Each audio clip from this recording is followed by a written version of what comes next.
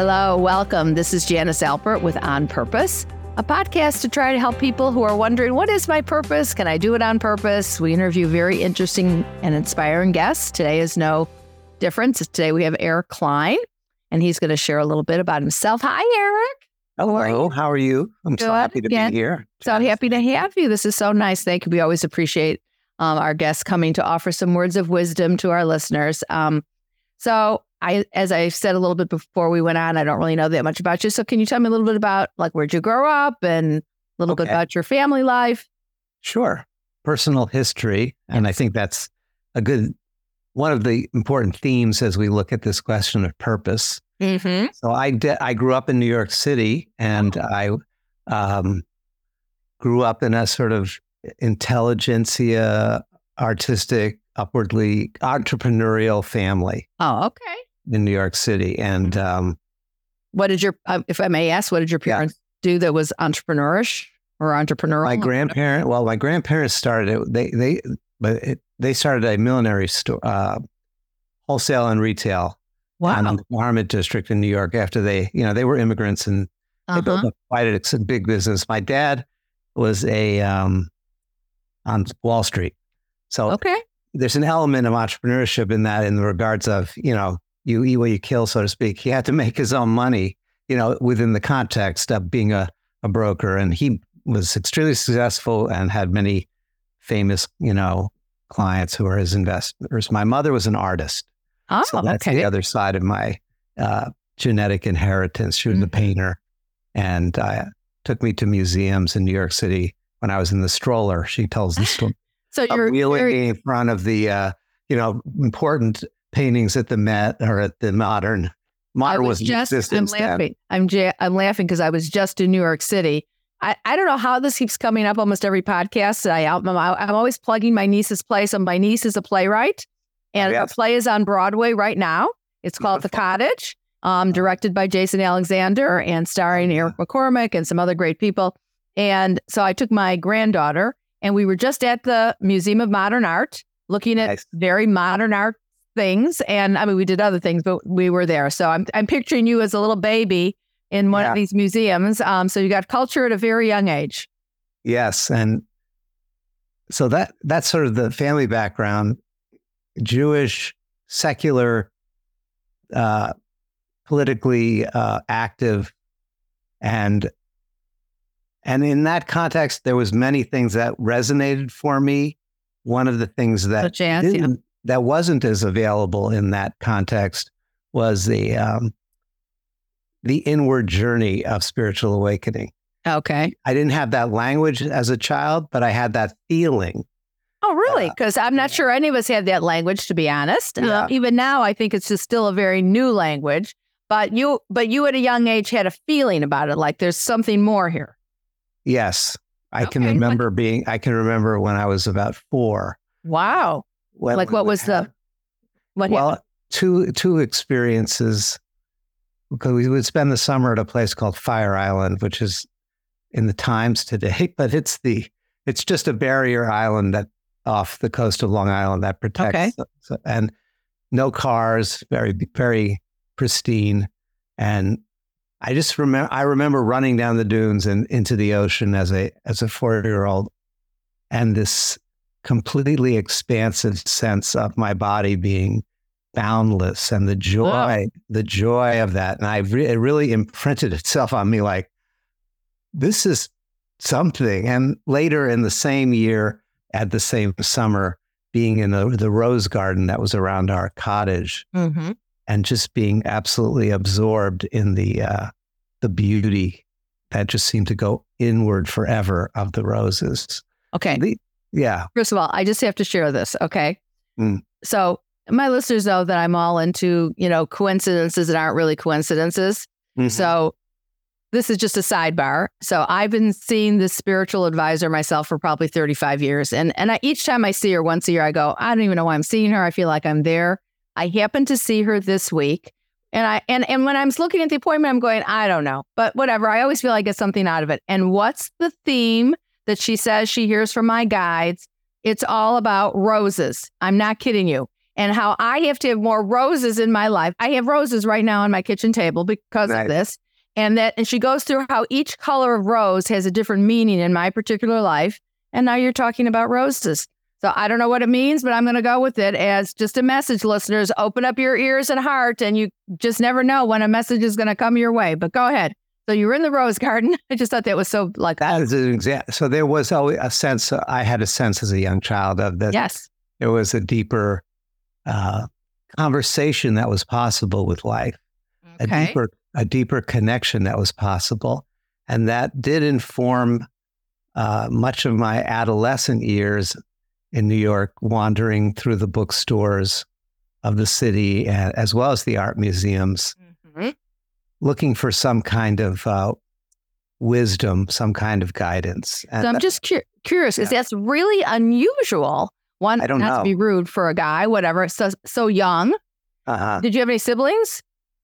I did. I had two younger siblings. I was the eldest. Okay. And were they, I mean, if you, I don't know if you would ever, like if I ever brought any of this stuff with my, I didn't really have that kind of feeling at that young, other than when I was about 6 years old. I remember looking in the mirror talking about family dynamics. I don't think I'm going to get what I need from my mom or my dad. So I'm going to have to learn how to take care of myself. So I have that as a very clear memory in my head. So I think when I look back now, I think there was a message from something deeper, like they mean well, but this is just not going to work really well. You're going to have to take care. Which of course I laugh now. That's exactly what I've done my whole life. Besides take care of myself, I'm a therapist. I take care of besides my kids, my grandkids now, my clients, I'm a healer, I'm a caretaker. So, but I think that was the beginning.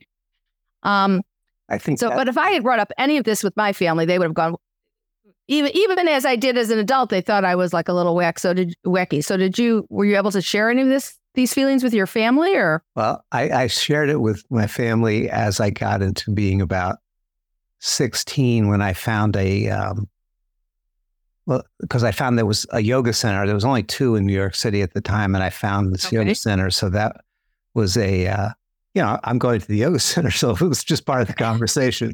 It wasn't something that was either questioned or embraced. It was just, it was a fact. It's like if you were taking tennis lessons, you're going to the yoga. Like that. They didn't quite know. Although when I told them I wasn't going to go to college because I wanted to find an ashram, that got their attention a little more directly. Yes. Let me just say this. Yeah. I am also Jewish. And if I had told my parents I wasn't going to college, or either of my siblings, that would not have gone well. That didn't go over well. And let alone if I said I was going to an ashram, first of all, they would go, what the heck is that? Yeah. And so they were like, really, Eric, that's what you're going to do? Okay. So did you go to India? Like where was? Well, I never did go to India, actually. I did an agreement where I said I would go apply to college, and I'd have a delayed entrance for a year. Okay. So I could go do that. Was the negotiation. Okay. You placated and you figured out a way, like it. Go ahead. I flew to Boulder, Colorado, where a friend of mine who from the same school was also taking a year between high school and college, and met him there. And on the first... Not to interrupt again, I was just in Boulder as well. So I'm not sure what's happening here. I love Boulder, but go ahead. I love Colorado in general, but go ahead. So that's where the ashram was, in Boulder? Well, I didn't know what was going to happen. I was just going there. So you were taking a leap, and you were like 18. I had just turned 18. Yeah. That's huge. All right, go ahead. And one of the books that I'd read while I was on this journey in 16 and 17-year-old was a book called Autobiography of a Yogi. It's sold many, many millions of copies around the world since the 30s. It's a very famous book in that regard. And it was a book by a guy named Paramahansa Yogananda, who wrote who taught a program called Kriya Yoga. It's a particular kind of meditation practice. And it really struck me, and I was very interested in it. And when I arrived in Boulder, and my friend and I went out for a meal, there was at that time, which was 1971, there was something called the Free University. It was an alternative university. It was free. And really? Yeah. And you just donation to this teacher's they had a little newspaper of their programs, and I opened it, and that night there was a teaching and a lecture and a course on Kriya Yoga. And I was like, that sounds fantastic. That's what I've been curious about ever since I read the book. So I went to that class that night, and the teacher was a young man, seemed old to me at the time. He was probably 27 or something. Very old, very old. Yeah. Was that for a college credit or? No, it's all community and self-development kind of oriented. Okay, just curious. Yeah, just and thinking of your parents and mine. Go ahead. Anyway, Kriya Yoga, and he gave a lecture on it, and it was so, to me, it was so profound and so presenting a model of our soul and of our consciousness and of our life that I said, I'm so glad that this is it. This is my way. This is your path. Yeah. And so, I'll sort of fast forward because there are many events, but essentially I moved into a house where people were doing this. And then his teacher became my teacher who lived in Chicago. I visited there and I was like, I'm moving here. So I live in Chicago, just FYI. I don't know that. Okay. Okay. For my whole entire life. So where'd you stay in Chicago, if I may ask? Oh, first Evanston, and then 10 minutes for me. Go ahead. All the near north side, okay. That area. I love Evanston. It's right on the lake. Yep. It's very earthy. I can see that. My wife, who was my girlfriend at the time, also was studying at the house. We moved together, and we've been together since 50 years now, and doing this practice together has been a very important part of our life. And so in terms of purpose, though, I'm going to see if I can reconnect this to the focus of the show. Okay. I know I can, because first of all, my whole thing is I love hearing a person's story. So don't be, just share but go ahead. Yeah. Well, the story is, so this is a good example of this. There was a tension in my upbringing and in my heart, a tension between pursuing this awakening inner journey, and achieving success, which was a very important value in my family, and making an impact in the world. Yes, preaching to the choir. I understand totally. And I didn't, at the time, it was just a tension for me for many years, actually. I was a teenager, it was a tension. Through my 20s, it was still a tension as I went to university, but I couldn't find the way. How do I find the way to integrate these two calls, really? I love that you're sharing this, because I think this is so much of every human being's struggle, no matter what their family dynamic is. It's like, if you're a searcher, then you have that feeling like I have to go do something that's probably outside what maybe my family expects or what even the norms might be. And how do I love he's kind of trying to put his hands together just visually. And I think that's a great visualization. Like, how do we intertwine, in a place of peace as well? How do we do that? So that struggle is so, I had it. Anyone that's on this path, we all have it. That doesn't mean we still don't follow the path. So how did you? Not at all. And I think, there are different stages of understanding what it means to bring these things together, to bring these apparent tensions, I'll call them, together. I love that too, because that's what it is. It's apparent. It's not really real, but we feel like it's real. And then you can explain more. Go ahead. At the time, it seemed like an either or for me. Yes. And I can go on the inner journey, or I can sort of follow a quite well-defined path. I can go to college and go to Wall Street and make $1 gazillion. Yeah. Or be an artist, or go in the hat business. Yeah. That kind of thing. So I chose the inner journey, I prioritized that. Okay. Now, many decades later, I'm extremely happy that I did. Sounds like it. You look happy. So, okay. Yeah. The reason I'm happy is because when we find I'll say it this way, when we find an authentic path, Yes. One of the teachings, the way my teacher said it is, your earth life is your spiritual life. Yep. It's waking up into your life, not waking up away from what you imagine the demands of the world are. Now, the world is crazy. All cultures are crazy. Yep. All families are crazy in their own special way. Every one of them. It's fine. We are born into the family that, let's put it this way. If we want to learn patience, there's two kinds of families we can be born into. One is an extremely patient family that will model patience for us. The other is an extremely impatient, annoying, chaotic family. I'm going to say, as a therapist, most of my people are born into the latter. Oh, yeah. That's 95%. Right, okay. I don't know anybody I don't know anybody. I mean, in all my life, that like, Sure. Everything is patient, everything is beautiful, everything is wonderful.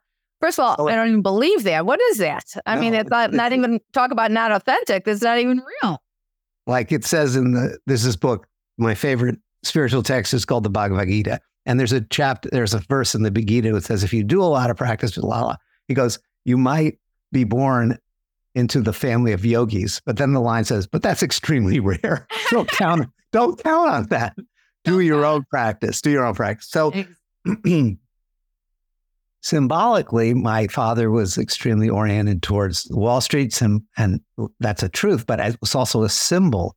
And then my mother was a creative, independent, free-thinking artist. Mm-hmm. That was true, and a symbol of two parts of my own psyche that were seeking, honestly, to bring those, not to bring the Sydney and Rosalind together. Yeah. Maybe as a child, that's the imagination, right? But really, to bring that inner conversation together inside of myself. Okay. And meditation, spirituality is about. It's about creating real music with all those voices, real music, not just singing one note, not just singing all boring harmony. Like real music has dynamics to it. Exactly. It has tensions, it has rises and falls. And that is what produces the impact when we listen to beautiful music. And if we can find the way, and we can find the way I'm calling it harmony, but I don't want it to be heard as some kind of like constant speaking in a yogic voice symbolism. It's really more about finding the ways that these inner tensions need to learn to be conducted by a larger consciousness. Love the metaphor of music and conductor. Yes, exactly. So here's the thing what I have found so far in doing this for 2.5 years as I continue meeting interesting folks like yourself. And even for my own clients, I say, look, my feet are on the ground. Our life is here on earth. So we have to figure this out here. But our soul's journey and what we're going to do with it, that you do have, in my opinion, you do have to go inward. But it's not black or white. We're here on earth to have an earthly experience. So we're supposed to learn and grow and figure it out. And that part of that is we all, whether you're listening to it or not, I know we all have an inner voice and an inner guidance system that is there trying to move us along and, like you said, mesh together whatever the tensions are in our life to say, okay, I'm committed to doing what I'm supposed to be doing. All right. So I just want to go back to how you intertwined all this. So you're in Chicago, you're doing your yogi. People are going to wonder, I'm wondering, how'd you make any money? Because that's a lot of, I have clients that they hate their job, they hate their career, but how am I going to continue my lifestyle? How am I going to monetize this? So let's hear about that a little bit if you care to share. Absolutely. I'm happy to. Thank you. I engaged in a series of entrepreneurial experiments. That's the best way to say it. Okay. So as an artist, I start with a friend who I don't even remember how I met him, but we met serendipitously, and we started a greeting card company. Oh, Because we both loved art and we both wanted to make money. yeah. So that was it. We started a greeting card company and, developed it and had distributors all over the United States and Canada. Is this while you were in Chicago or? Yeah, this while I'm in Chicago. Okay. So, part of it was I designed it. We didn't have this language at the time of a side hustle. I was in school. I had my wife. We had a relationship. I was going and studying with my teacher. And this is something I did as part of supporting us. Okay. And I did that for many, many years.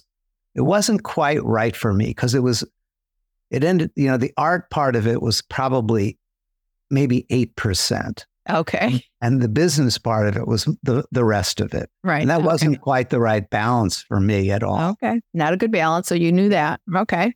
I discussed, my partner was reading a book at the time called Structure of Magic, Neurolinguistic Programming, Volume 1. Oh, okay. And he said, I think this is a book for you. This is a book that talks about the underlying structure of all these therapeutic modalities. Okay. He said, I think even you could apply it to meditation and Kriya Yoga. Oh. So I read the book and that very weekend, which was coming up on my birthday, there was going to be a workshop out in South Haven, Michigan, on the lake on the other side from Chicago. I've been there. Sure, I've been there. Beautiful. So I went to this retreat or this workshop it was on Ericksonian hypnosis. Oh, okay. I studied that a little bit in the beginning of my career. Mm-hmm. Sponsored by the Midwest Institute of NLP. At that retreat, I had a very deep.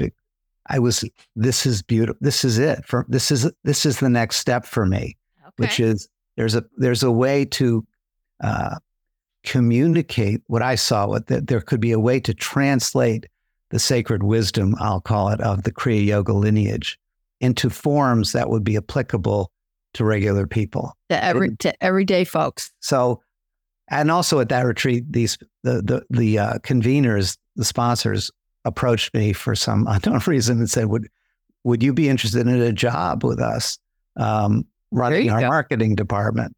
Oh. So I said, "Yes, as long as I can come to all the programs as part of my job." Right. So it was a 3-year experience of basically going to hundreds of days of training programs in these kinds of personal growth modalities. And then my wife and I said, we're tired of the Midwest. So we moved to Chicago, moved from Chicago to California. And I used that background to, so essentially, it's just important to say, I was a hippie entrepreneur. I got it. Did personal growth training, marketing, and I ended up getting a job within the first 2 months out here at a Fortune 100 company doing leadership development for that. Okay. You got to kind of love it. Okay. But meanwhile, you needed a job. And but you could use what you had just learned over the last, whatever it was, 5-10 years of studying this in this new job. Totally. And it paid the bills. More than paid the bills. It was a very good, that was what I call my graduate school. Okay. I was there for 2 years in this very engineering, military, straight environment. Okay. But it was so good, such a beautiful opportunity to really explore, because everyone there, I'll say it, just like you said, everyone there, was struggling to find themselves in that work. Mm-hmm.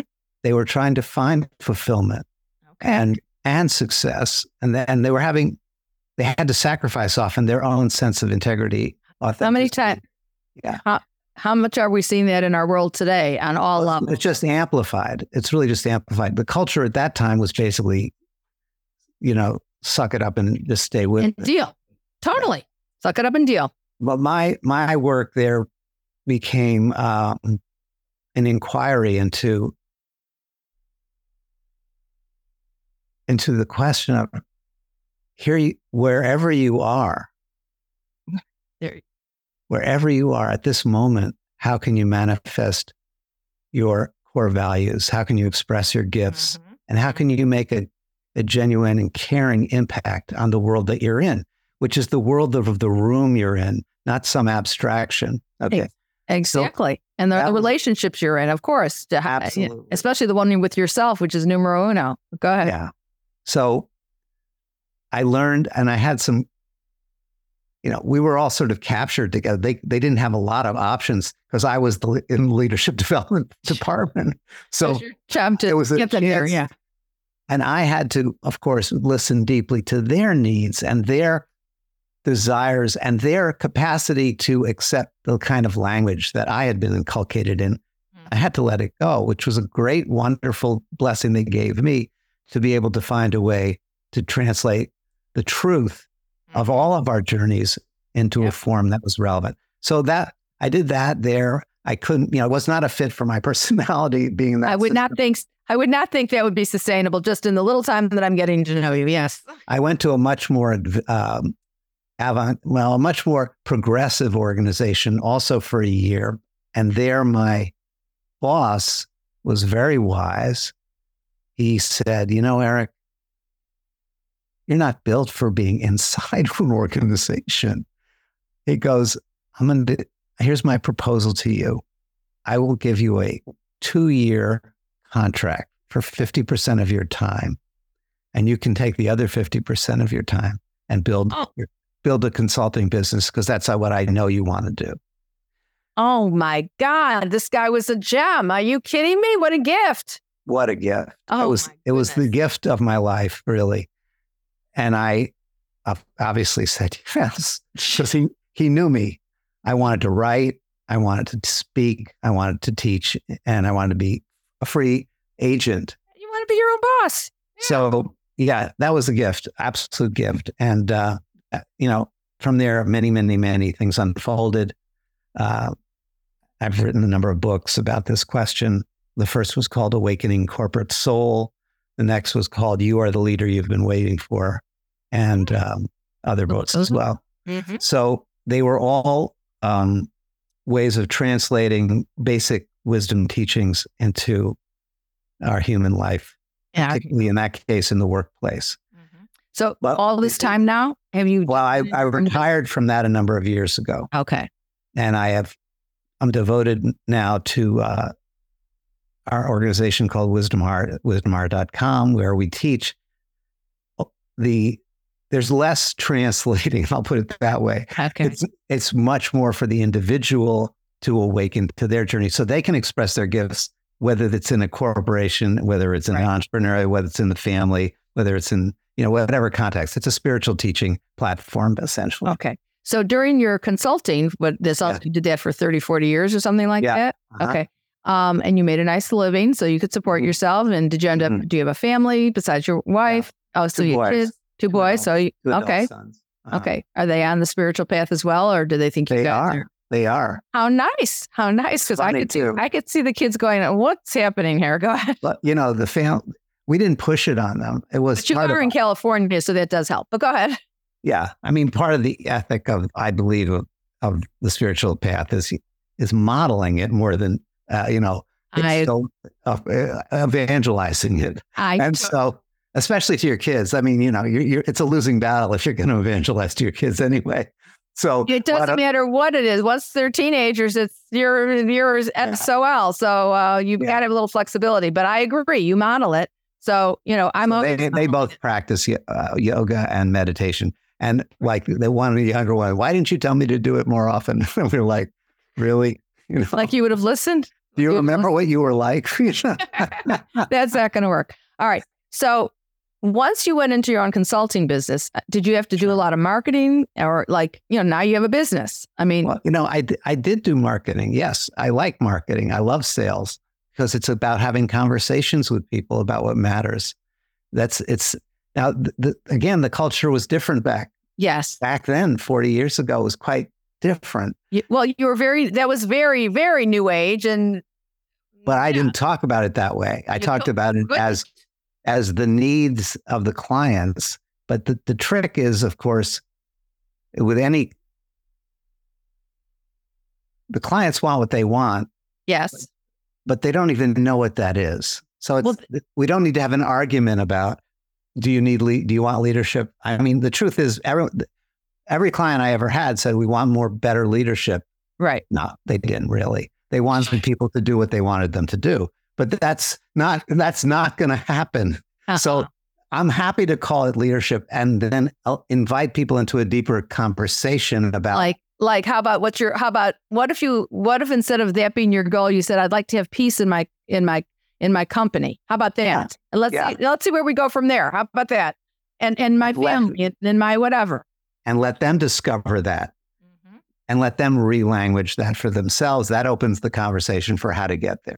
I love what you're saying though about the relanguaging, because some of the I've read, like, I don't know how many, I haven't read your books, but I've read a lot of spiritual books in my own search and seeking. And I sometimes I read them and I go, why aren't you writing like a normal person? No one's going to read this. The way you're writing this is like so out there that, I mean, I understood what they were saying. Then I just closed the book. I go, this is not for me. I always want someone, even if, I'm sure you know who Pema Chodron is, the Buddhist monk. And I love her books because she writes like a normal person. I mean, she's still giving you the Buddhist, and not that I'm a Buddhist, but any spiritual awakening. Like, she has a book called Living with, I think it's her book, isn't it? Living with Uncertainty.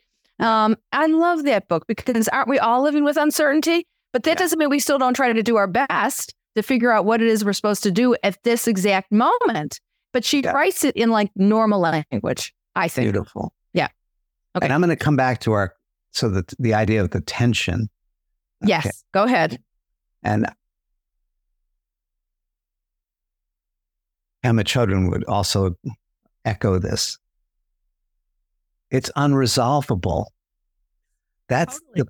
Because the quest to resolve it is an avoidance of embracing the profound creativity that's available inside that tension.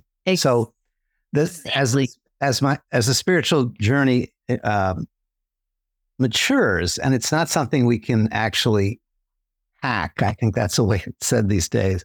But it's really, you can't skip steps because the challenges are inside of us. Exactly. And so, as you said, life will engineer experiences that will provoke our awakening. Whether we like it or not. Yep. Well, that's right. The part of us that doesn't like it is the part that wants resolution. Right. The part of us that is more profound, that's in harmony with life, recognizes it's irresolvable. Right. But that's the source. That irresolvability is the source of all of today's solutions. Exactly. To me, it's of all. That's like, well, she always says, quit worrying about not suffering.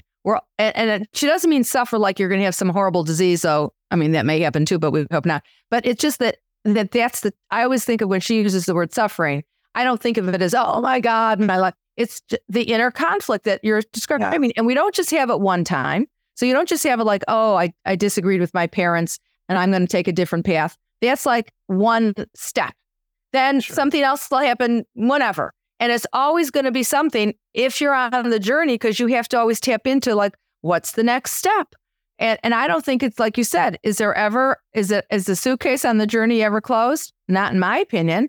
So I literally was just talking to Noah about this a little bit before. So I've also written a couple books that are published. And then I have this one book that I wrote about 25 years ago. It's kind of a memoir with a spiritual component, but in it I don't know, it had some things in there that I wasn't sure I wanted to. So I put it aside, and I wouldn't even tell you the hours I spent and the money I spent, and it's just sitting there.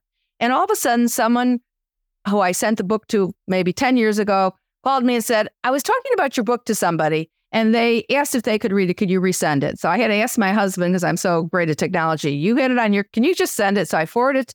She says, that was such a good book. Oops, sorry. Such a good book.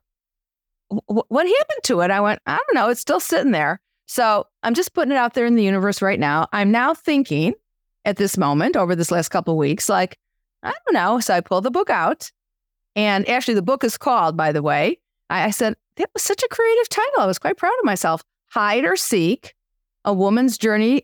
And then in the very beginning, I have the definition of hide and the definition of seek. And then I write, this is over 20 years ago, I am a seeker. I hope you will be too.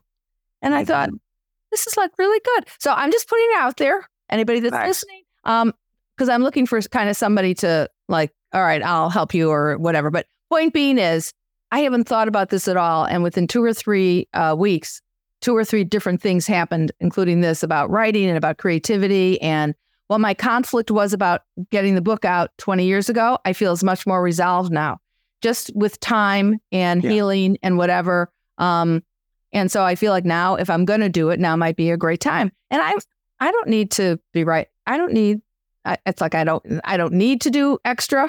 But I feel like I should. So, or like I want to, or something's going on. Yeah. There's something happening. So I'm just putting it out there that I don't know where this is going to go, but I think to not listen to me is, and I don't know what I'm ultimately going to choose because we always do have free will, but I feel to not at least listen and give it some attention it's not following whatever this is, which I don't even know. And that's the other thing I like to say. Sometimes we just don't know. And if you trust that it means something, then you'll figure it out. And even if it means like, yeah, now I thought about it, I'm still not going to do it, then okay. But I'm not sure that's what I'm going to find out. So so point being is there always some kind of tension. And with that tension comes creativity. And really the essence of when I use the word creativity, I'm not even talking about a painter or writer, though it could be that too. No. I'm talking about your own unique talents of whatever that might be to use them, fully. So I know you get what I'm saying. Yeah. All right. So this was really everything you're saying. You're so calm. I can see why you're good at your spiritual yoga and your healing. So if you had, before we end, thank you so also for being so open. If you had like a something you'd want to say to the listener who's struggling, like, I feel like I'm hearing my voice, or I know that I'm not in the right situation. Any thoughts to help them, like, whatever, listen and try to figure out what their purpose is. But mostly importantly, I think, be aware of this tension and take the leap anyways. I would say take a step. Take a step. It will feel like a leap. I like the leap. A leap is not an objective thing. A leap is a subjective experience. True. So leaning into the discomfort. The small lean is a huge leap. Love it. And as you lean, you build your capacity to lean further. Okay. So this is, again, it's important. Yes, you're going to have to leap, but it's not something the leap is an inner willingness and an inner consent to your deeper nature to say, I'm going to take this small step. Okay. Just FYI, listeners, I'm no longer going to use the word take a leap. I'm going to say take a step. I love it. That's much better language. I can see why you're probably a very good teacher. Because it'll feel like a leap. That's the important part. But it's more manageable. Just what you're saying about relanguaging. It's more manageable if you think I'm going to take a step. So even when I'm just sharing my own thing about this book, the first thing I did was write it freehand. I just did it like, do you know who, Julia Cameron and The Artist's Way? So she always says, start with 3 pages a day. So I did 3 pages a day. This is over maybe 25 years ago. And I thought, I'm just writing. I'm not going to worry about editing. I can't read my handwriting. I'm just going to write it until I'm done. And that took me about, I'd say 4 months of doing that. Not 7 days a week, but maybe 4 or 5 days a week. Then I had to find somebody to type it up for me who could read my handwriting because I'm a horrible typist and I didn't want to sit at a computer for hours. I found somebody. I don't know how she read my handwriting because when I tell you I did it free because I didn't want, I thought I was so busy trying to organize the book. I went, don't organize it, just write it. So that's what I did. Then she wrote it on and now I had a manuscript. Then I had to find someone to organize it a little bit better for. I did some of it. I had to ultimately do some of it on the computer.